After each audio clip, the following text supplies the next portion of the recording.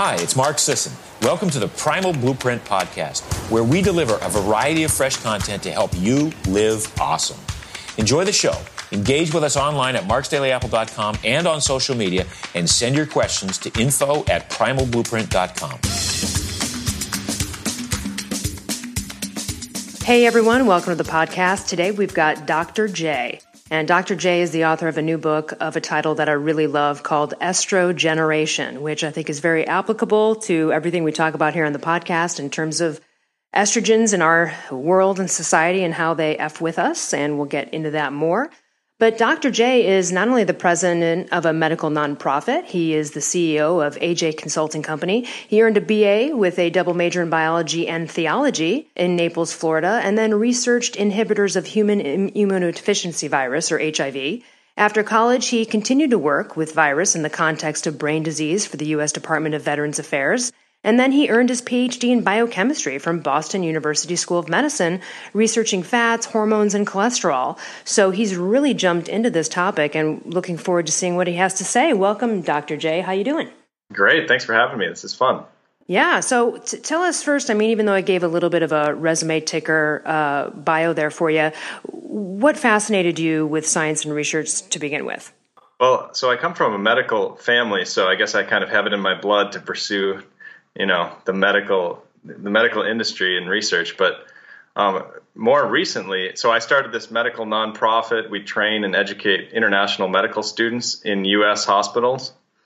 And basically, the more and more I've been working within this system, I've recognized that, it's a lot better. And it's almost totally obvious, but it's a lot better to do preventative medicine, to change your diet, to change your movement patterns, these kind of things, prevent injuries, prevent dysfunctional chronic illness. And I think the Western medical system is really doing a poor job with these chronic illnesses. We do an incredible job, with acute problems, like you get in a car accident, they sew you up. They do a phenomenal job with things like that.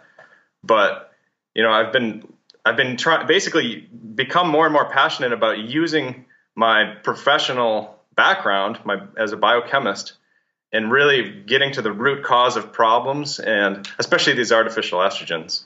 Yeah, well, let's definitely get into that. Estrogeneration, that is so appropriate for all ages of all this generation. It's hitting kids hard, right? Young women, as well. I believe there were, and this, I don't know what the recent one is, but I had heard that young girls were hitting puberty, getting menstruation faster, and developing breasts, all even based on soy formula being used. Yep. I heard that there were some statistics on that. Can we start with that and see where that is right now? What's the state of that? So there's actually, you're not going to believe this, but there's actually a science paper that, of course, acknowledges that. That's a pretty well-known, fact that puberty is becoming earlier and earlier. Even you see it in age 9 and this kind of things. But they're publishing papers and suggesting that we move the normal age range of puberty earlier. These are professional medical doctors, professional researchers, and they're trying to move the age range down so it's not considered pathological because it's so common. Okay, that's almost the same damn gerrymandering they do with like the HbA1c result and stuff like that, where they'll, right? Yeah, testosterone, they've done it. Mm-hmm. So they're lowering these things to match what's happening, but what's happening is not natural and normal, so they're changing those values to match the epidemic of what's happening. That's right. And my focus in estrogeneration are these artificial estrogens because, this isn't a natural estrogen problem. It's an artificial estrogen problem. And our bodies, our ancestors, we've never been exposed to these things, right? So, they cause a lot of dysfunction within the estrogen receptor system. Well, I'm a victim of it myself. I had estrogen dominance and fibrocystic breasts as a result of that. I know a lot of people struggle with it as well. Now, I'm sure we'll get into a lot of details, but can you explain right off the bat? This is the way I look at it. And if there's something to clarify here, I look at it like, I'm not a scientist, but I know that, let's say I put a lotion on my body that has parabens in it.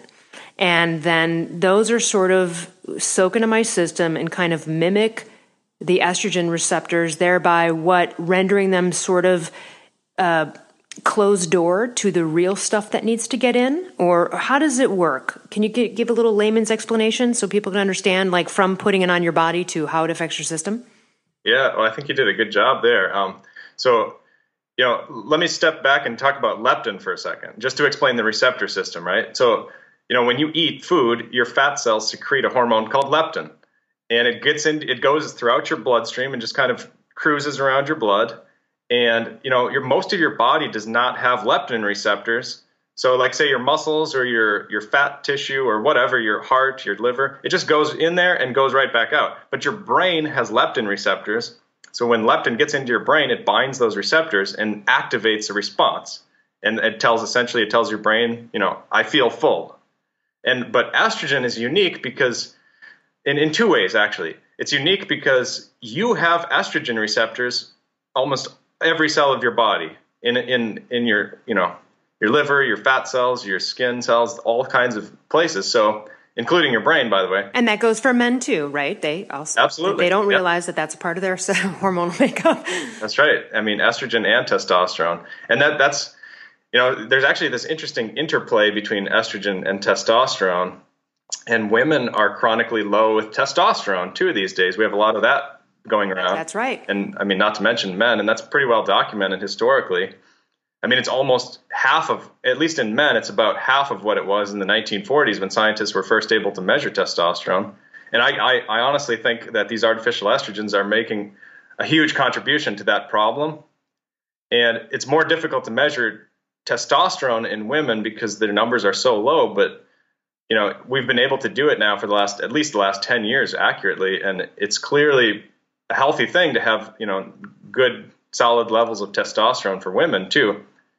But going back to estrogen, you have all these receptors throughout your body. And I was going to say that the other aspect that's interesting about the estrogen system is when these things can go through the cell membranes. Like if you rub it on your skin, like you're talking about with the lotion, it goes right through your skin. And these artificial estrogens do too, like parabens. And not only that, they go right through cell membranes and they bind to this receptor, and they go right through the nuclear membrane. So nucleus, right where the DNA is, actually has a membrane. So it's almost like a cell within a cell. And the activated estrogen receptor, in other words, this receptor bound to an estrogen, it acts directly on DNA. And that's where they get the estrogeneration, like the epigenetic response, which we'll probably talk about later, but I don't want to jump too far ahead of myself. But that's why this problem can become so systemic, because we have receptors all throughout our body, and it can become so problematic.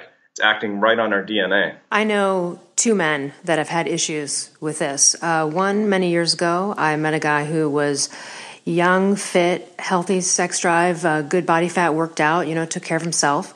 But he drank a ton of milk that was not organic or pasture fed. I mean, he was just like kind of a milk fan. And what happened was over time, nothing else about his diet changed, but he started to actually get kind of man boobs, and he lost his sex drive entirely.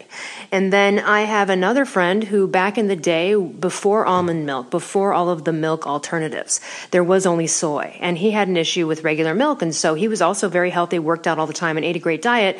But he was still like just eating a couple bowls of cereal every morning, and he would use soy milk. He ended up getting melasma, hyperpigmentation, which is what, pregnant females get, or women who take birth control pill can get it, and literally had a Gorbachev-like map on his forehead in this red rash, and had to completely change his entire haircut to get bangs, because now if he's ever in the sun, there it comes. And that was all from literally just soy usage. And it didn't take long. It was only like a year or so, about every day. And that was the only time he had soy. I mean, he didn't drink lattes with soy or anything else. It was just probably maybe 2 to 3 cups in the morning with, a couple bowls of cereal.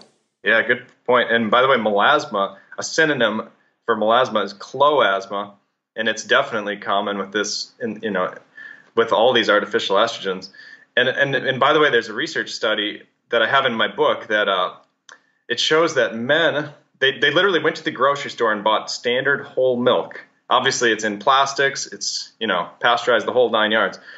And they had these men drink milk, and they measured their testosterone. And within 90 minutes, their testosterone had dropped 20% on average. Wow. And so, yeah, so, I mean, it's unbelievable, these effects. And people are doing this 3 times a day to themselves, right? Well, now let me ask you something about milk. So, for example, of course, even if you have pasture-raised, or organic milk, that still is a high level of estrogen because of what is happening to that cow's body at the time in order to make them even produce the milk to begin with, right? So is it a rule of thumb like dudes just stay away from milk? Everybody, maybe? I actually did stop. So it's funny because I grew up in kind of the standard American household. We ate gluten, the whole thing. We had dairy every day. Mm-hmm. But yeah, I mean, actually in that scientific paper I was just talking about, that's what they talk about. They talk about how, okay, so, these cows that we're milking, apparently they get them pregnant again to maintain really high milk production. And while the cows are pregnant, they continue to milk the cows right up until the baby calf is born, which is totally unnatural. Same with goats. They make them get that's like even worse, I think, with goats. Exactly. Yeah. So the estrogen is even higher because obviously during pregnancy your estrogen goes way up, and then they mix that milk with all the other standard grocery store milk, and that's what they blamed. In this research paper, they said it's because of this cow estrogen, but honestly, they're forgetting all about phthalates from the plastics because sure. I mean it's a huge factor when you start looking into the science for regarding phthalates. I mean, they're far worse than BPA, and I'm not saying BPA is good. BPA is estrogenic too. That's why BPA is bad. It acts like estrogen in our bodies. But phthalates are there too. So plastics are, difficult because, people think they're safe with these BPA-free bottles or whatever, and sometimes they are. But, it's risky. It's risky, yeah. And the doctor on my book, Dr. Forsman, on the paleothyroid solution, has told me many times and said on the podcast, just stop using plastic, period. For everything. Doesn't matter BPA free or not, just stop it. Yeah. And all right, let's get into, aside from some scientific details I want to hit a little bit later, let's just give a snapshot of what the hell do we avoid to avoid this? Okay. So, I mean, in my opinion, I kind of know a lot of things to avoid. That can start with products, right? That can start with beauty products on the body. Don't put cheap, junky lotions all over your body because it's soaking in. And I just want to make that side note. There's a reason sometimes hormonal deliveries come in the form of creams. Okay. Hello, people. It soaks through your skin, and I didn't know this years ago either. So I know that's one way. Clearly, eating organic, not a lot of dairy, heavy estrogen. What else are things we might not think about? Yeah, so in my book, I actually created a top 10 list of artificial estrogens. And I did that there's not exactly 10 things, but I kind of combined a few items and made some categories. But I started with phytoestrogen, and you kind of touched on that, soy. And flax, by the way, it has pretty high levels of lignans.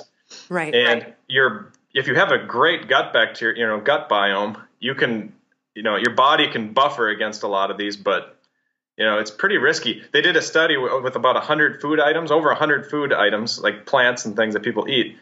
And let me just give you some units that just to give you, you can forget them in a second, but micrograms per 100 grams of food, they were looking at phytoestrogen, and they found every food item was under 1,000, under 1,000 micrograms per 100 gram, but soy was over 100,000 and flax was over 300,000 of phytoestrogen. And so, that pretty much says it all, right, in terms of the phytoestrogens. Let me ask you a quick question about the phytoestrogens because, and this is one way anyone can tell that this is not right for you. If you go to any health food store and you look at menopausal formulas for women, they all involve soy, yeah. Right?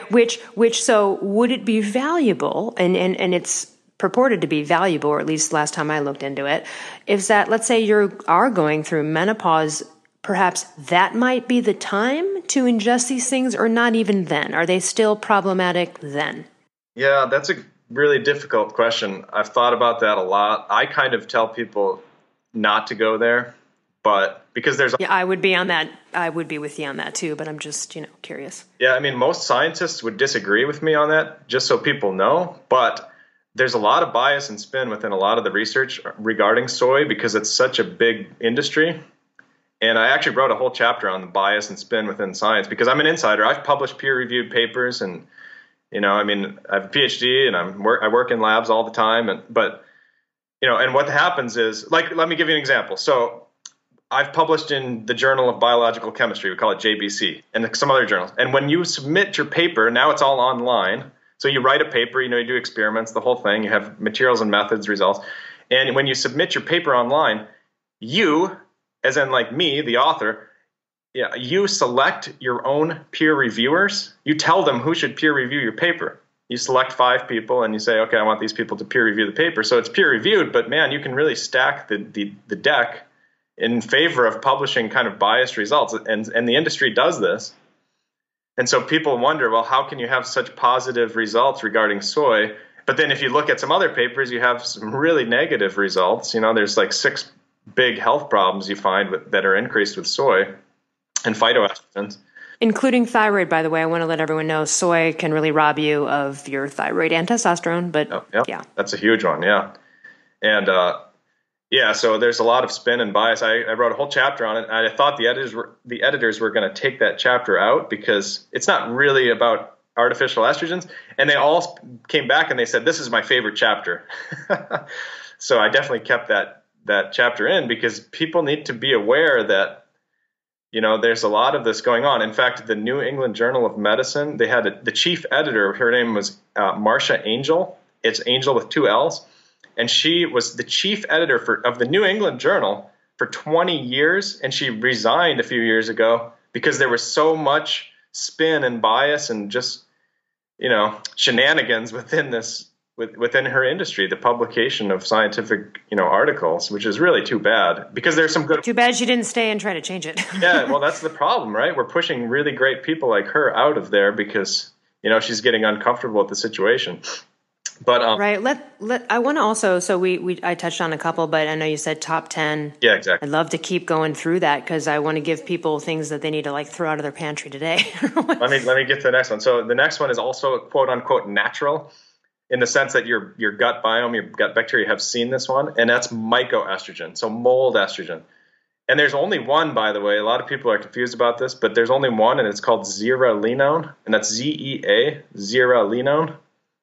But and it's become a huge problem. So even when you get organic grains, sometimes they have mold. Especially nowadays, we're making these huge silos, and we're mass producing all this stuff, and they have an acceptable amount of mold and mycoestrogen. In fact, in the United States, we don't even regulate it. There's no regulated limit of mycoestrogen, whereas in the UK, there's a limit. And then in the EU, there's an even smaller limit. And when they have grain that's moldy with a lot of mycoestrogen, they literally just ship it over here. So that's a big one. That's a problem. Let me ask you on that same note. So there's been a lot of controversy, or at least people are up in arms either way on this topic, which is, what is your opinion on mold content within coffee beans? Yeah, I mean, I tend to think that, obviously Dave Asprey is the big forerunner in this, and I tend to think it's a situation, it's an issue, it's legitimate because, when you're measuring, so the units throughout my entire book, essentially I transposed the units for most of this research in nanograms per liter, right? So if you go and you get your estrogen measured, most men are about 20 nanograms per liter. And most women are between 20 and 400, depending on the time of the month. And a lot of these artificial estrogens, I mean, we're talking about 1,000 nanograms per liter or more. But, so I mean, nanograms, right? That's 10 to the minus 9. That's, at 0.000000001 grams. I mean, it's really hard to measure. And that has an impact on our body, right? So, I've seen studies for sure which show that coffee has mold in certain cases, and with like I say, the more industrial, the more mass production you get, the more mold you get, and the trace amounts, it has an impact, especially the mycoestrogen. Do you drink coffee? I definitely do. Yeah, I roast my own beans though. Ah, okay. So I was going to say, well, what's your program with getting what you think might be clean? I source it from a guy in Medford, Massachusetts, right outside of Boston. He goes down to the farm in Costa Rica, and but it's just I drink that specific variety because it's just amazing. I tried a lot of different beans, but again, I'm kind of a total snob about this. I think generally though, if you get good quality brands, especially single source and that sort of thing, you're good. But if you go in and get Folgers, I'm telling you, there's going to be mycoestrogen in there. And yeah, maybe you can send it to one lab and they're going to say, no, there's not. But you send it to 5 labs and 3 out of the 5 or 4 out of the 5 are going to tell you, yeah, there's mycoestrogen. It's hard to measure nanograms per liter, but if you've got a really good lab, they'll pick it up. Good to know. All right. What else should we be looking out for other than the mold situation? Well, so those are the natural ones, right? Phytoestrogen, mycoestrogen. So then the rest of the top 10 list are unnatural chemicals. So that starts with atrazine. And atrazine is a herbicide. Most people don't hear about it, but it's after glyphosate. Atrazine is the second most used herbicide in North America. So, we use literally like 100 million pounds per year. And it's estrogenic. It's totally illegal in Europe. It's super harmful for our health. Like, for example, 200 nanograms per liter it causes frog reproductive abnormalities. And we've got it in our water supply. Just crazy numbers, like, 20,000 nanograms per liter and things like that in farm country and places that have golf courses, this kind of. And it's in the corn. That's the biggest one. They mostly use it on corn. They sometimes use it on other grains. And so if you're out there and you're eating corn, you got to obviously. What's going to be GMO for starters, likely. Yeah. And yeah, oh man. So there's the Bt toxin, right, which is punching holes in our intestine from the GMO. And then you've got the atrazine. And by the way, let me ask you about the herbicide. Is that kind of a dumb question? Would that be used on organic vegetables or no? Not that one for sure, no. Okay. All right. So organic is really the way to go to avoid that stuff then. You have to, yeah. Okay. And a lot of people that are paleo don't eat corn, of course. And, that's admirable. That's awesome. But a lot of people, if they cheat, right, they usually don't eat gluten, but they'll cheat on corn. They'll have some corn, quote unquote cheat. You know what I mean? But you got to buy organic corn if you're going to do that for sure. It's one where you got to be careful. Atrazine is just nasty. Wow. Yeah. Well, in fact, let me give you a better example. So there was a scientific study that you obviously know the situation with cows and how they do these big feedlot things and they feed them corn because, they've got government subsidized corn. It's dirt cheap. So they've got mountains of corn. And they tested the blood of some feedlot cows, and it had 700,000 nanograms per liter of atrazine in their blood because of them eating the crappy corn, and then they're getting sick, and now they're being fed antibiotics, and it's just like this nuclear waste animal. It's horrible. And people say, well, the meat's probably okay, but the fat is terrible, obviously, because, remember, sure, fat stores these artificial estrogens. But 700,000 nanograms per liter just in the blood, that indicates that the meat, is really going to be contaminated as well. That's even an extra reason then to go grass-fed, yeah. Grass-fed pastured because, normally the rule of thumb is like, hey, if you're out to a restaurant and you get a regular steak and it's not pastured or grass-fed, don't eat the fat off that steak, just put butter on it, and that's the way you avoid that. But knowing what you just said now, maybe even a closer attention to either ordering something else at that restaurant or just taking stock of what you just ate and realizing maybe not to do it again for a while. Yeah, and I think, it's okay to do that, to expose yourself once in a while to some of these things. Your body can clear it. It's these people, and I think the awareness just isn't there yet, and that's really why I wrote this book. I wrote this book for 2 reasons. One is for awareness, and then number 2 is because of the epigenetic stuff, which we'll definitely get to. But once in a while, maybe okay, right? Like try to avoid this stuff. But man, it's when you're doing it every day is when you get these chronic health problems like breast cancer. Breast cancer is up 250% in globally. In some countries, it's like 500%, like the Philippines and these other countries that they're industrializing.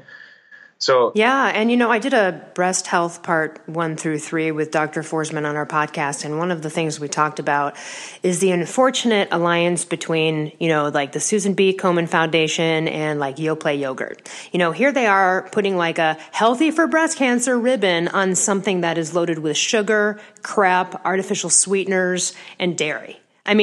What more breast cancer making thing do you give somebody? It's just, that's another issue too. Someone sees a ribbon on something and they figure, oh, well, that's safe. And it's actually not. Right. Yeah. It's It's totally too bad. It's an interesting thing, yeah. Let's get into the epigenetics. Get into more of that for the people out there that are really curious about the inner workings of this. Yeah, cool. So also, I mean, you've heard of Kate Shanahan, perhaps. She's just wrote a book called Deep Nutrition. Oh, she was a partner with us for a long time on and still is on many things. Yeah.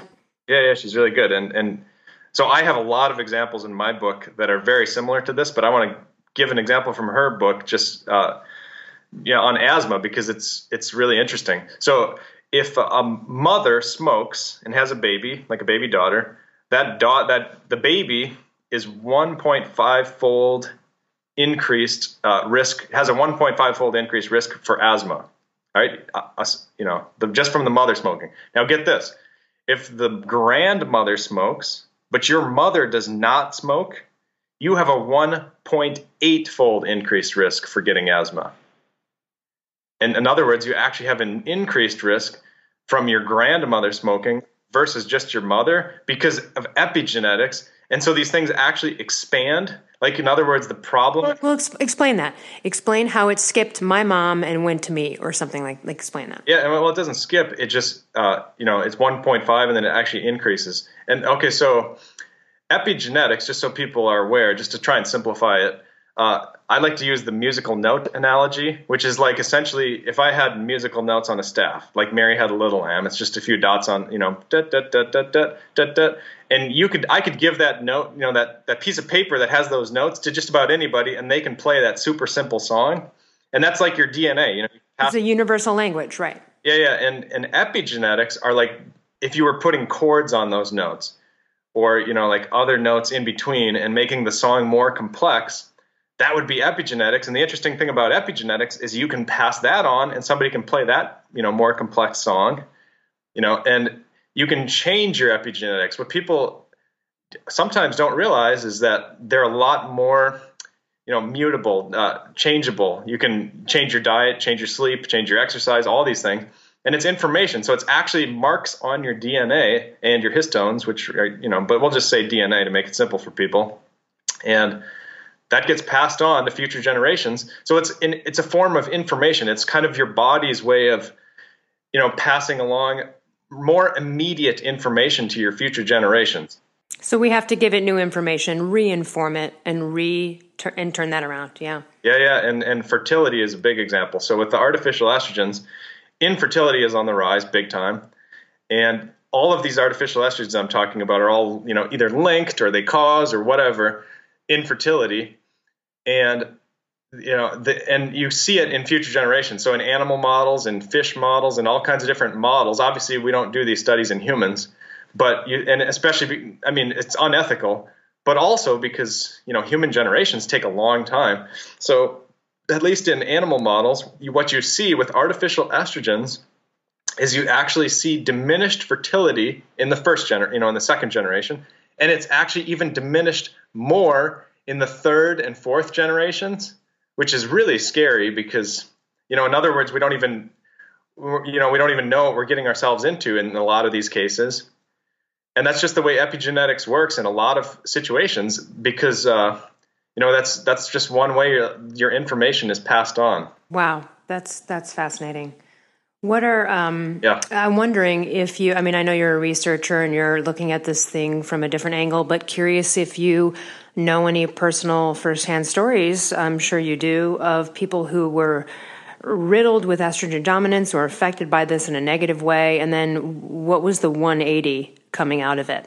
Oh, for sure. Well, I definitely know I have good friends, Joe and Karen, I'll just give you their first names, but they're approximately 40 years old. They struggled with infertility for 13 years, had all kinds of hormone problems, all kinds of stuff. And they actually went paleo and strict paleo. I go over to their house all the time, good friends. And they're about as strict as anybody. And boom, they had a kid and a healthy baby boy and all this. And he's the same age as my son. He's 2 now. And just totally changed their life. And, it's a great testimonial to paleo. He tells everybody about it because, it really, they were trying to get pregnant just so desperately. And, they go to the standard conventional doctors and how that goes. Uh-huh. And all they did, they finally just took matters into their own hands. And just by going paleo, you avoid a lot of these artificial estrogens. I mean, like I say, the lotion and some of that other stuff, people sometimes are going paleo and they're forgetting about that. And we're kind of working towards that. I don't want to, I want to talk about parabens and some of these other things, but yeah, I mean, that was an incredible story. It's proof that, this stuff works on a lot of different levels.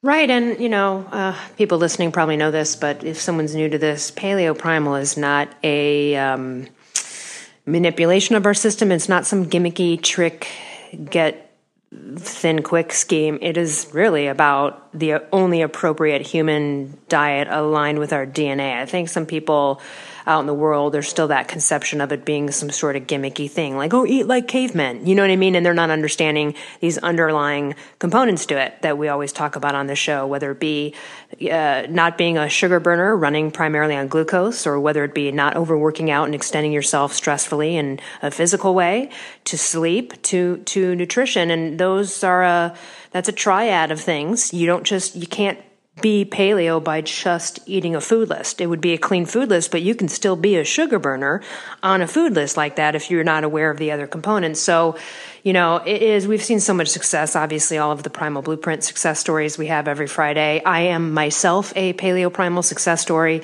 and know many others. So, this is really great. The more and more this comes out, it just proves further and further this clean, back to natural basics living. Yeah, it's unbelievable. And sunscreen is another one on my list. That's probably the next one. And good one. It's a good example of how, you should have paleo sunscreen. If you're going to go out and blast yourself with the sun, get something with zinc or something like that. And none of these artificial chemicals. The big ones are benzophenone and 4-methylbenzylene camphor. Sometimes you see oxybenzone, which is a form of benzophenone. I mean, those are totally, again, illegal in Europe. I mean, I'm sounding like Are they? But you know what? They're in every Coppertone bottle. Yep. And they are artificial estrogens. I mean, they act like estrogen in our bodies.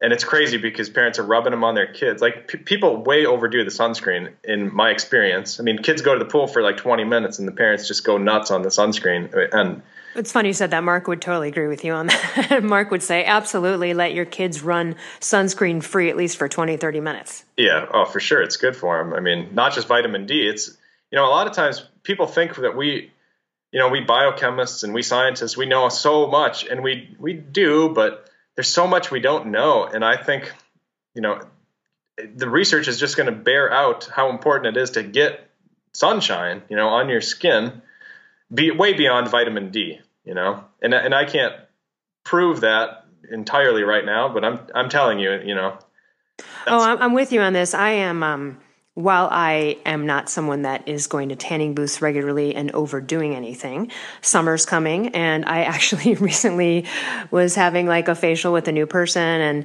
they wanted to they're like, oh, we should maybe think about doing a peel. And I said, oh, well, I don't know about that because I'm going to be in the sun, for the next couple of months probably. And she said, oh, your days of being in the sun are over. You should never go in the sun ever. You're afraid of skin cancer and you should lather yours. And I walked out of there and I wanted to be like, I'm never not going to go in the sun. That's not right.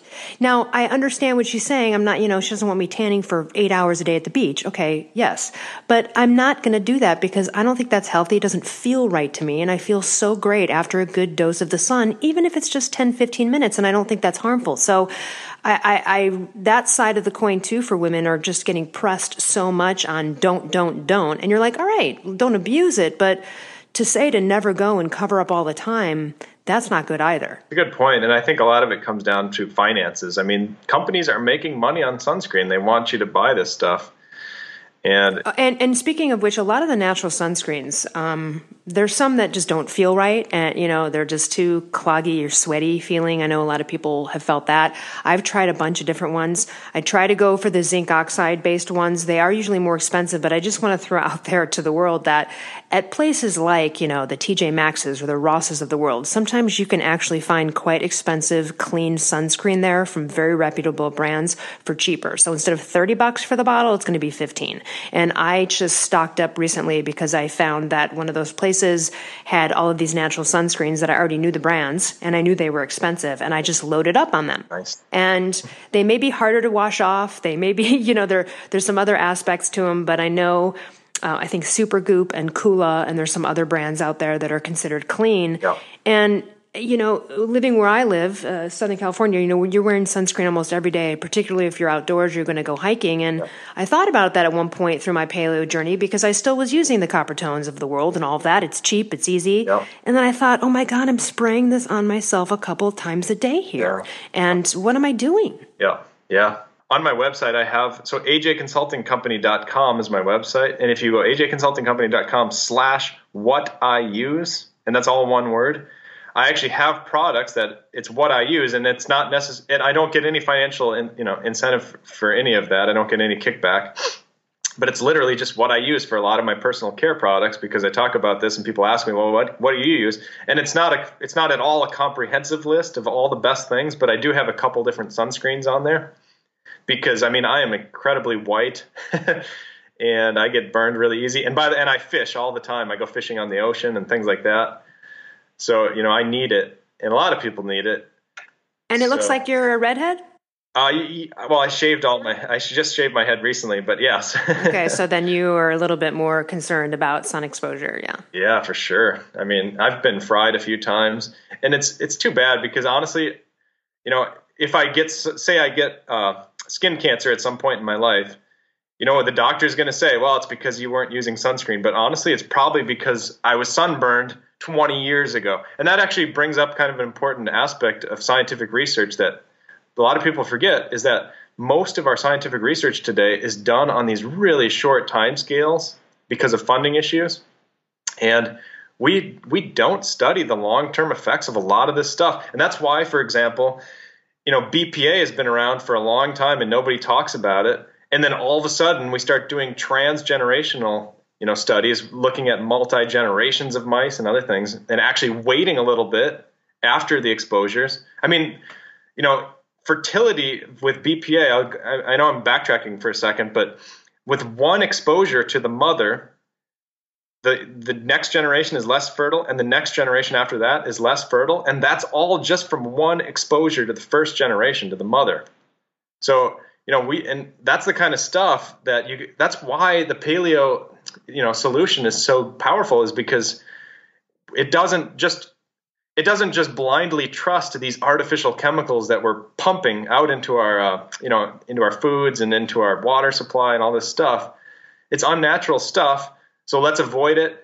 And that's kind of that should be the baseline, right? To avoid these artificial chemicals, not assume they're good until we prove that they're bad. Very good point. Yeah, because if it takes 5 labs and 3 different companies to make a suntan lotion, likely our ancestors were not able to mimic that.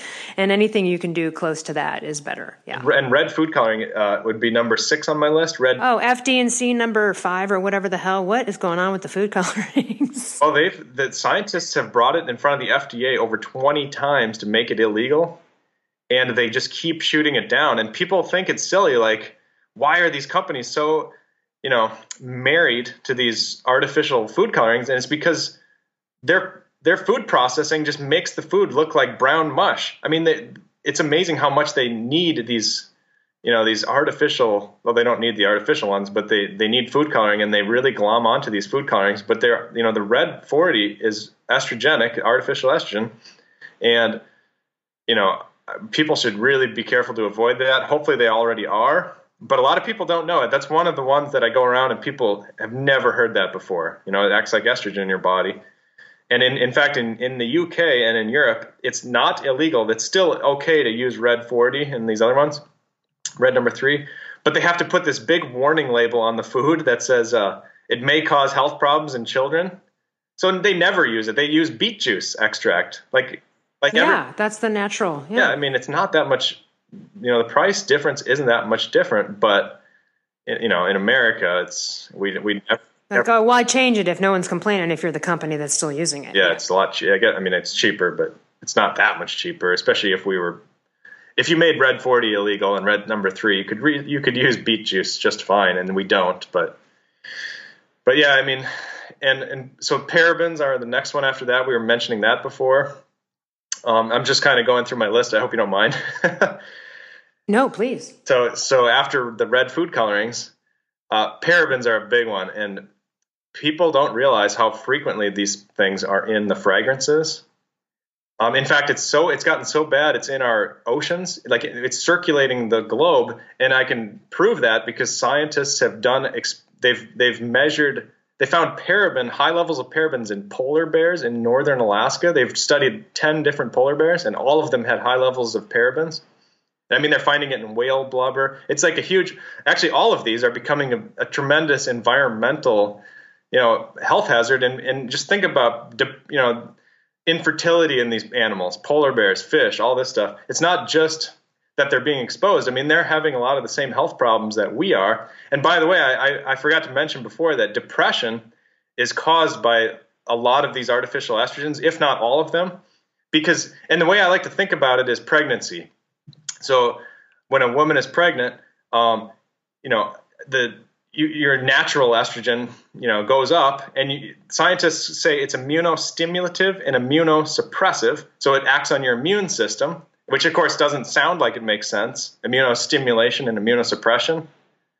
But, your body can't destroy the fetus. So you have to suppress your immune system when you're pregnant, but also you have to fight infection. So you have to stimulate your immune system. But these artificial estrogens, they alter that system, they goof it up, and they cause allergies. And then, of course, the depression is just from other, hormone imbalance you see. And fat is another issue. So with these artificial estrogens, you see a lot of fat gains. And that's well understood by scientists because when a woman is pregnant, historically our ancestors, sometimes didn't get to eat. So when you have a baby inside you, you need to store fat, and fat is the most efficient form of energy. It's not a bad thing. And so you store a little bit more fat. But with these artificial estrogens, you actually store more fat, and you're not pregnant, obviously. You're kind of just disrupting this delicate balance with your hormones. And you see all of these health problems in animals, people, they're all on the rise. We think, our medical system is, just cutting edge and all this. And in some ways it is, a lot of ways it is. But at the same time, all these diseases, breast cancer, like I said, a lot of other cancers, they're on the rise. Obesity, right? 1/3 of our country is obese. Oh, every single commercial on television is for a type 2 diabetes medication. Yeah. Not to mention the pre-diabetes. Shoot. Scientists that's like a whole set of commercials. There's everything is about diabetes now. It's just... Yeah, it's too bad. And scientists, they can tell you specifically how the fat gains are, how these artificial estrogens cause, fat to store. It's through this protein called PPAR gamma. So it's like we even understand exactly the mechanism, I want to just touch on one topic I know you'll have some illumination on, but so this is the way I look at it too, so I'm taking in all these extra BS estrogens I shouldn't have in my body. Now I'm estrogen dominant. And when I say that, I mean also, too, that it's become antagonistic to my testosterone, correct? Same with men. So, again, I want to just push hard out there because I've had low testosterone before. And it's not fun as a female to have low testosterone. It's so important for females. They don't realize how important testosterone is to lean muscle mass, to brain function, being a strong-headed female, feeling like, strong and powerful. And obviously men have way more. Hence your aggro attitudes. No, I'm just kidding. But yeah, we both need it. And, when men get low in testosterone, like you said, that's an epidemic now too, the low T.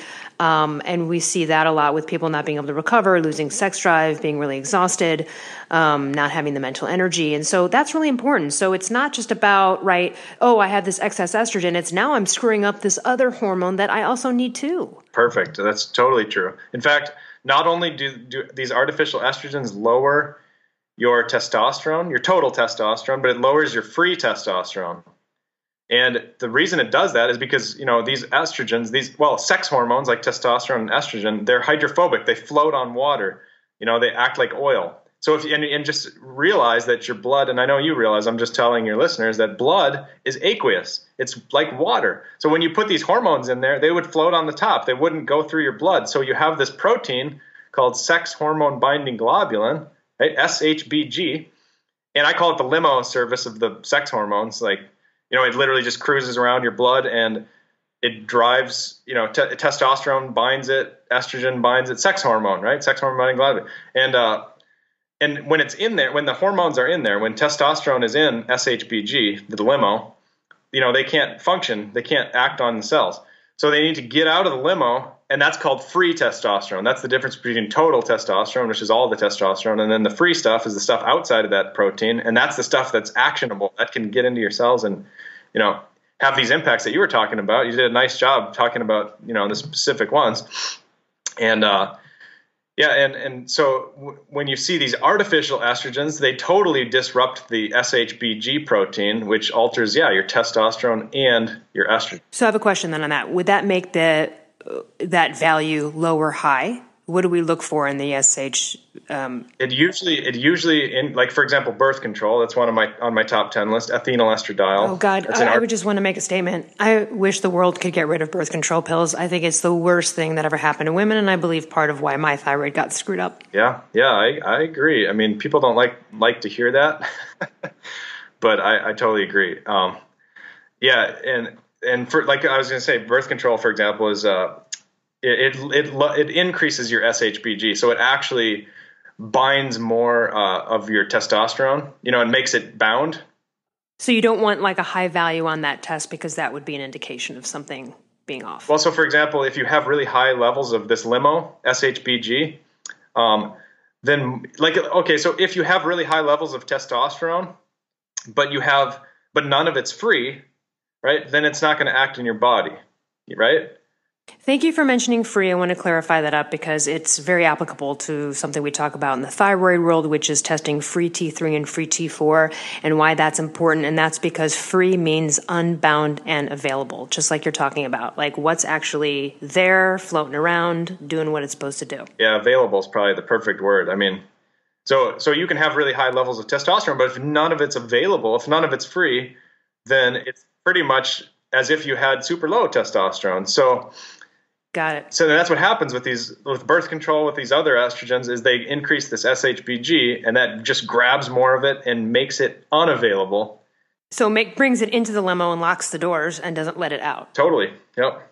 And by the way, like the Acushnet River right outside of Boston has 300 times the European safety limit of ethinyl estradiol birth control. Oh my God. So don't go swimming in that river. And if you do, get to the hospital for a toxic scrub. Well, I literally just last weekend, I was kayaking in a river right next to that river. And I was with an MD. Did your PhD kayak get boobs afterwards? Oh man. No, but I certainly, this doctor friend of mine, he's a neurologist in Boston, and he's an excellent neurologist, a good friend of mine. And he's actually the co-founder of my nonprofit with me. And he was commenting on how little wildlife there is, because it was basically this reserve, and there's obviously no hunting. I mean, it's Massachusetts. And then there's basically no people out there on this reserve. It's kind of swampy, boggy, but there's some grass. I mean, there should be a lot of wildlife, right? And I was saying, it's these artificial estrogens. It's just scientifically explainable. Right, like the animals are kind of naturally unattracted to that, likely, right? And they're not coming around? I think they're just... Or they came around, learned their lesson, something bad happened, they got estrogen dominance? Well, scientists are speculating, for example, with that Acushnet River situation, that the water is dumping out in the ocean, and that's why the lobster population in that area is way down. So it actually is causing infertility. Ah, I see. So it's even lack of reproduction as to why the wildlife is not seen in the numbers it was, or non-existent at all. That's right, yeah. That's what they speculate, yeah. And I mean, the data is there. I think the science backs that up. Well, what's a real bummer about that is they don't have the choices we do, right? Yeah. We can avoid swimming in that river, but they can't avoid not pollinating something, like that. Well, and I'll tell you, like with a lot of the, like phytoestrogen, right? Like if you go I used to live by a soybean field. I grew up in rural Minnesota, and I actually raised cows and everything, which is hilarious for some people that know me now, because they're like, "You raise cows? No way," But I used to live by a soybean field, and I would go out and pick the soybeans and eat them, which is, of course, I don't recommend to people with all this chemical spraying and all this other stuff. But that's what I used to do. And after about 10 soybeans, your body kind of says, "Oh, yuck, I'm tired of that," And so you don't eat that much, because your body kind of has this, this governor, this built-in governor to tell you like, okay, that's enough of the phytoestrogen thing. But when you start processing these foods, and you put a ton of salt and all this other stuff, that just goes right past your governor, and suddenly you're loading up with phytoestrogen. But it gets worse when you talk about these artificial estrogens like red food coloring or like phthalates or parabens. You don't taste those things. And by the way, parabens are in food items. I actually brought a package of corn tortillas, not because I would eat them. I bought them a long time ago just as a visual aid for people. I brought them to Mark Sisson's house and I showed him and I said, look, parabens, because they use them in food as a preservative, because nothing will grow on this stuff. What's the preservative that we would look out for? First of all, I mean, you shouldn't buy corn chips if you want to get on the healthy train, but yeah, if it it's methylparaben, propylparaben, butylparaben, there's anything with the word paraben, just avoid it. And even scientists, I have a YouTube channel. It's called Chagrin Tonic, and I do little weekly videos on different scientific papers, and I just try and simplify them. And one of the videos I did was just recent scientific study came out about urine in swimming pools and how high the paraben levels are in swimming pools because people are peeing this stuff out. Damn it, because I'm a swimmer. Now you've just ruined my... No, actually, though, I try to, even though I love swimming, I have tried to limit it to 1 day a week because of the chlorine and what that can do. And I'm aware of that. What I do try to do is before I go swimming, I lather my dry body with coconut oil as much as I can. And by the time I'm done swimming is about the time when it starts to wear off, but it feels so much better. I don't stink of like, I know that that's helping to some degree, but I'm with you because listen, I'll admit it. I've peed in a pool several times. I'm not going to lie. We all have. I mean, it's just you're in the middle of laps and you're like, I'm not getting out. I mean, I'm probably guilty of contributing to that. But yeah, no, I know swimming pools are such a rough thing, especially community swimming pools. There's so much gross stuff going on in there in a way. But the chlorine, right? The chlorine or even the bromine, all of that stuff, which is put in bread as well, in certain countries as well, is also an anti-thyroid metabolic disruptor. So I'm glad you mentioned pools, but now you've even kind of sealed it in more that maybe I should go once a month instead of once a week. Well, they say the scientists in that study, they say the levels aren't concerning for adults, but they are concerning for children. Oh. Which to me that says they're concerning for adults too. Exactly. Because you don't want these artificial. And where I was kind of going with some of this is to say, my point was to say that we don't taste these things. We don't smell them. When you're in the pool, you don't smell parabens. They're there. But we've never adapted to kind of recognizing these chemicals, which is really unfortunate because they're so unhealthy for us. So if you get poison ivy, you get a huge reaction, right? And that's because, your body is saying, hey, don't walk through this plant. It's got this oil on it that's toxic. But with these artificial chemicals, you can eat them and you don't taste them, but they have the same types of health effects. It's not quite as acute, so people think they're okay because it takes 10 years before you get the breast cancer or whatever, the depression, right? These things are long, chronic problems, and it's from the daily exposures. It's not, like I say, once a week or something like that, swimming in a pool, yeah, it's not going to be a problem. But, you're drinking out of plastic, you're taking birth control, and by the way, these are additive problems. So they're all acting on the estrogen receptor. So let's say you've got red 40, you're eating a lot of soy, you're eating corn that's not organic and it's got atrazine. You know what I mean? These are additive. All of those things. Yeah, it's cumulative as well. It's over time, and how much are you going to hit yourself with it? Yeah, I myself am going through a heavy metal detox right now. I'm sure that was a lifetime of ton of sushi and tuna eating and all sorts of stuff. And, these things are all metabolic disruptors and contribute to the inability to maybe detox things faster than you normally would as well, right? So, and so here I am, I'm affected by environmental pollutants and I'm trying to get them out of my body right now. I mean, damn it, right? I mean, who wants to be there? I mean, thank God there's a way out, but shit. Well, and especially, I mean, it's like, it's the difference between getting older and being younger. You can't get away with so much of this stuff. Like when you're younger, you can get drunk and you're good to go the next day. I'm not recommending that, of course, but you turn 40 or something and you do that same thing and you're going to be out for a week because your metabolism, your body doesn't clear that stuff. So you've got to be more in tune with your body as you grow older to stay healthy. And probably even less age and more the accumulative lifetime up until you reach 40 of where you got toxic. And so that's why that drink at night doesn't work as well. A good point. Yeah. Yeah. Glutathione goes down as you age and stuff. I mean, aging is definitely one of the things, but yeah, accumulation, I call it the estrogenic paradox. These artificial estrogens, they store in your fat and they cause fat gains. And by the way, fat cells can last 1.5 years on average. That's the average life of a fat cell. And scientists have just done studies. I have this in my book. They can live up to 10 years. You can literally have fat cells in your body that are 10 years old. Okay, well, F that. Let's get rid of those. How do I or anyone out there, let's say you've been riddled, you have estrogen dominance, you know this is the case either through testing or through just, the symptoms, etc. I'm obviously strict paleo primal diet. Is there anything else you recommend? Do you recommend a specific detox protocol? Do you yourself take certain supplements that you find valuable for this world we're living in for everybody? Like, can you give us a snapshot of that? Yeah, I mean, the biggest thing that I tell people is you got to know what these are and avoid them. I mean, that's really the fundamentals. But yeah, I tell people to do detox, and like in my book, I do kind of have some suggestions. And saunas are a great way to kind of get these chemicals out of those fat cells. It heats up molecular motion, and drink some water, flush that stuff out. So okay, now I'm really happy because you see, I've been doing sauna because of this, mercury thing. I've been doing it like every day. I've actually built up my stamina where at first I could only handle 7 minutes and then I'd have to get out. Now I do set like 7 or 10 minutes. I get out, cold rinse off, get back to different temperature, drink some water. I'll go back in and I can do up to like 20 or 30. I don't feel at all depleted in any way for the rest of the day after this.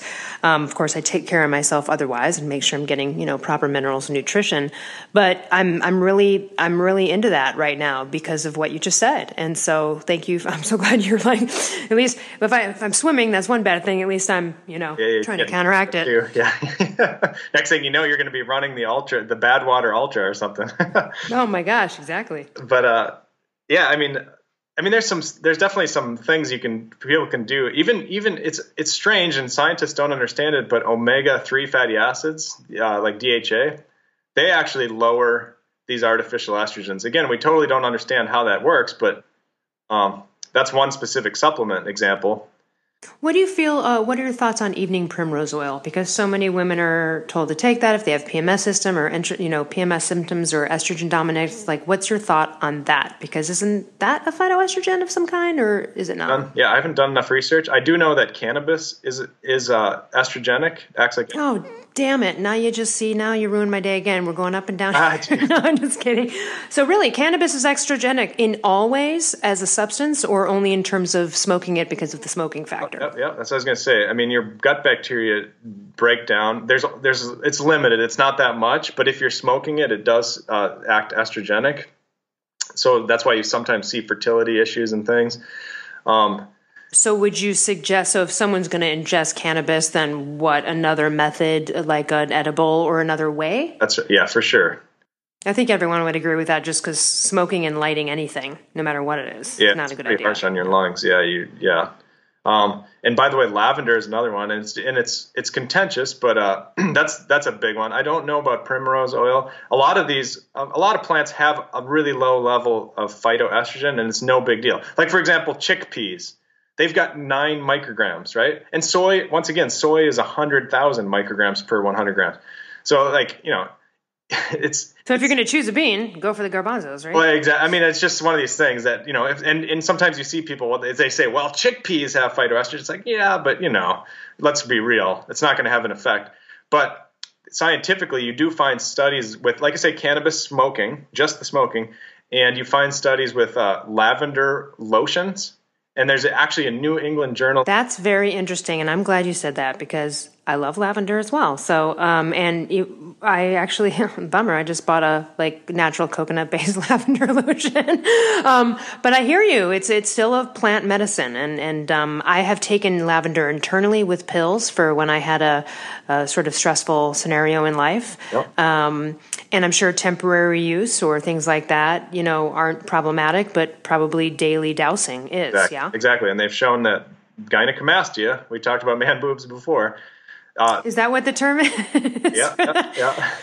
A lot of weightlifters, they call it gyno, but it actually clears up when these doctors took these people off of these boys or men or whatever, they took them off of the lavender products, the lavender lotions that they're putting on every day, and their gynecomastia went away just from that one intervention.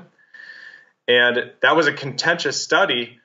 But in that same study, they proved that lavender acts on the estrogen receptor, at least when you condense the oil and you're putting it on every day. It can be an issue. And by the way, it does have a lot of health benefits. A lot of these things do. It's anti-inflammatory, for example. But,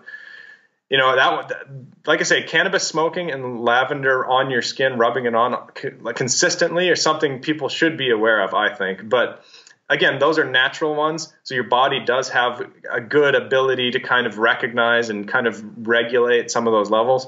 Whereas these artificial ones, those are the ones you really want to avoid. All right, then tell me, what is the best thing if, men not as much as females probably, but we like to lather ourselves with stuff. So what would be the best? Would it be olive oil? Would it be coconut oil? Would it be olive oil and aloe together? What would be the best thing to put on our skin to moisturize it and do what we need to do? Well, I'm not an expert in women's products like that, but I think. Well, but there could be some natural substance. Would coconut oil be preferred over olive oil, or is one better than the other? I think coconut oil is the way to, it's probably the best oil out there. And I'll tell you why. Because, and I've actually published scientific studies on some of these these medium chain triglycerides, these really short fatty acids. And it's because, with a lot of the fats, your body, okay, so let me think where I should start. So most fat cells in your body have 16 carbon or 18 carbon fatty acids. They're in the form of triglycerides, so there's 3 fatty acids on a glycerol backbone. But let's just talk about fatty acids. So 18 carbon, 16 carbon. And most, all the corn oils and all that other stuff, that's all 16, 18 carbon fat. Now, coconut oil is usually 8 carbons, 10, 12 carbons long, okay? Now, the reason I'm bringing that up in all this detail is your body does not store those shorter fats. They're called medium chain, but I think they should have been called short chain because they're so small. But, they have a separate category for that. But anyways, your body doesn't store those as fats. You have to basically either get diarrhea if you're eating a lot of coconut oil, or you have to burn it as fuel. So you actually train your metabolism to burn fats if you're eating a lot of coconut oil. So I love coconut. I'm a huge fan of coconut oil for that reason, because you basically can't store it as fat. Your body can go through some crazy metabolic hoops and increase the length of the fatty acid chain and store it as fat if you absolutely have to, but it usually won't. And DHA is another fat I really, really love because from your neck down, from your shoulders down, essentially you have almost no DHA in your body. But from your neck up, you have a ton of DHA. Your brain they've estimated it's 1/3 DHA by mass. And DHA, by the way, is 22 carbons long. It's a huge fatty acid. And tell us, Howie, for the people that don't know, how can you get more DHA into your life? Oh, definitely. If you're, it's easy. You just eat fish. Then fish oil, krill oil. Krill oil is even better. I want to make a caveat about that. I do know that in the thyroid world, because often we are inflamed if you're in a hypo state, and so you use fish oils to get inflammation down. And krill oil is often touted, but I have heard that people who are allergic to shellfish have had some issues with that particular type of oil. So just tread lightly if you're a shellfish, because I am allergic to shellfish, so I won't even try krill. Yeah, and people can do the chia seeds. Let me think. I know there's another. Hemp seeds are good. I mean, there's ways to do this, but I mean, the importance is... Sure, but sardines and really good quality wild fish is the best way to go. I think a lot of people are, of course, recognize that. They don't realize your brain has so much DHA. And by the way, your brain has a ton of cholesterol too, so you want a lot of cholesterol. But it's kind of a totally different story. And I'm writing a book on that, by the way, called Blubber Brain. Nice. So hopefully in another year or two, we can get together again. Absolutely. Well, and I feel like, too, we're probably nearing the end here. I'd love to see what you'd like to leave our audience with, some of the last nuggets. But obviously, your book, amazing expose into this field. But what else? What are some things we'd like to exit with? Oh, I think people can just find my consulting company website, and I've got the top 10 list of artificial estrogens right on there for free. So, that's... And you also have the What I Use, and we will put all of these links in the show notes so people can just quick click to get there. Yep. And my book is on Audible and everything, and it's cheaper on my website. The ebook is only $10. So I'm trying to just make it relatively easy for people to get a hold of this information and to implement it. So that's pretty much the main message. So anyway, thanks so much for joining us. The book is Estrogeneration, and you can find that at ajconsultingcompany.com, and we'll put all the links in the show notes. Thank you so much for joining us and shedding light on this topic. Thanks, Elle. Hi, folks. Mark Sisson here, and I'd like to tell you about my biggest undertaking yet, the Primal Health Coach program. My mission is to create a global network of primal health coaches to help transform the health and consciousness of our communities into ones of optimal wellness and happiness. Becoming a primal health coach empowers you to take your primal passions to the next level and embark on a career you love, inspiring others to live lives of vitality and lasting wellness. If you dream of a career in health coaching but have been held back by worries, such as the investment of time and money, then I encourage you to hesitate no longer. Health coaching is the fastest growing specialty in all of coaching, and we've created an online education program that allows you to learn from the comfort of your own home and at your own pace. The world needs primal health coaches to provide a blend of ancestral wellness solutions to the modern health crisis. The world needs you. Are you ready to become one of the world's most trusted, experienced, and knowledgeable health coaches? To learn more about this online certification program and to take the first step toward a career you love, visit primalhealthcoach.com and subscribe.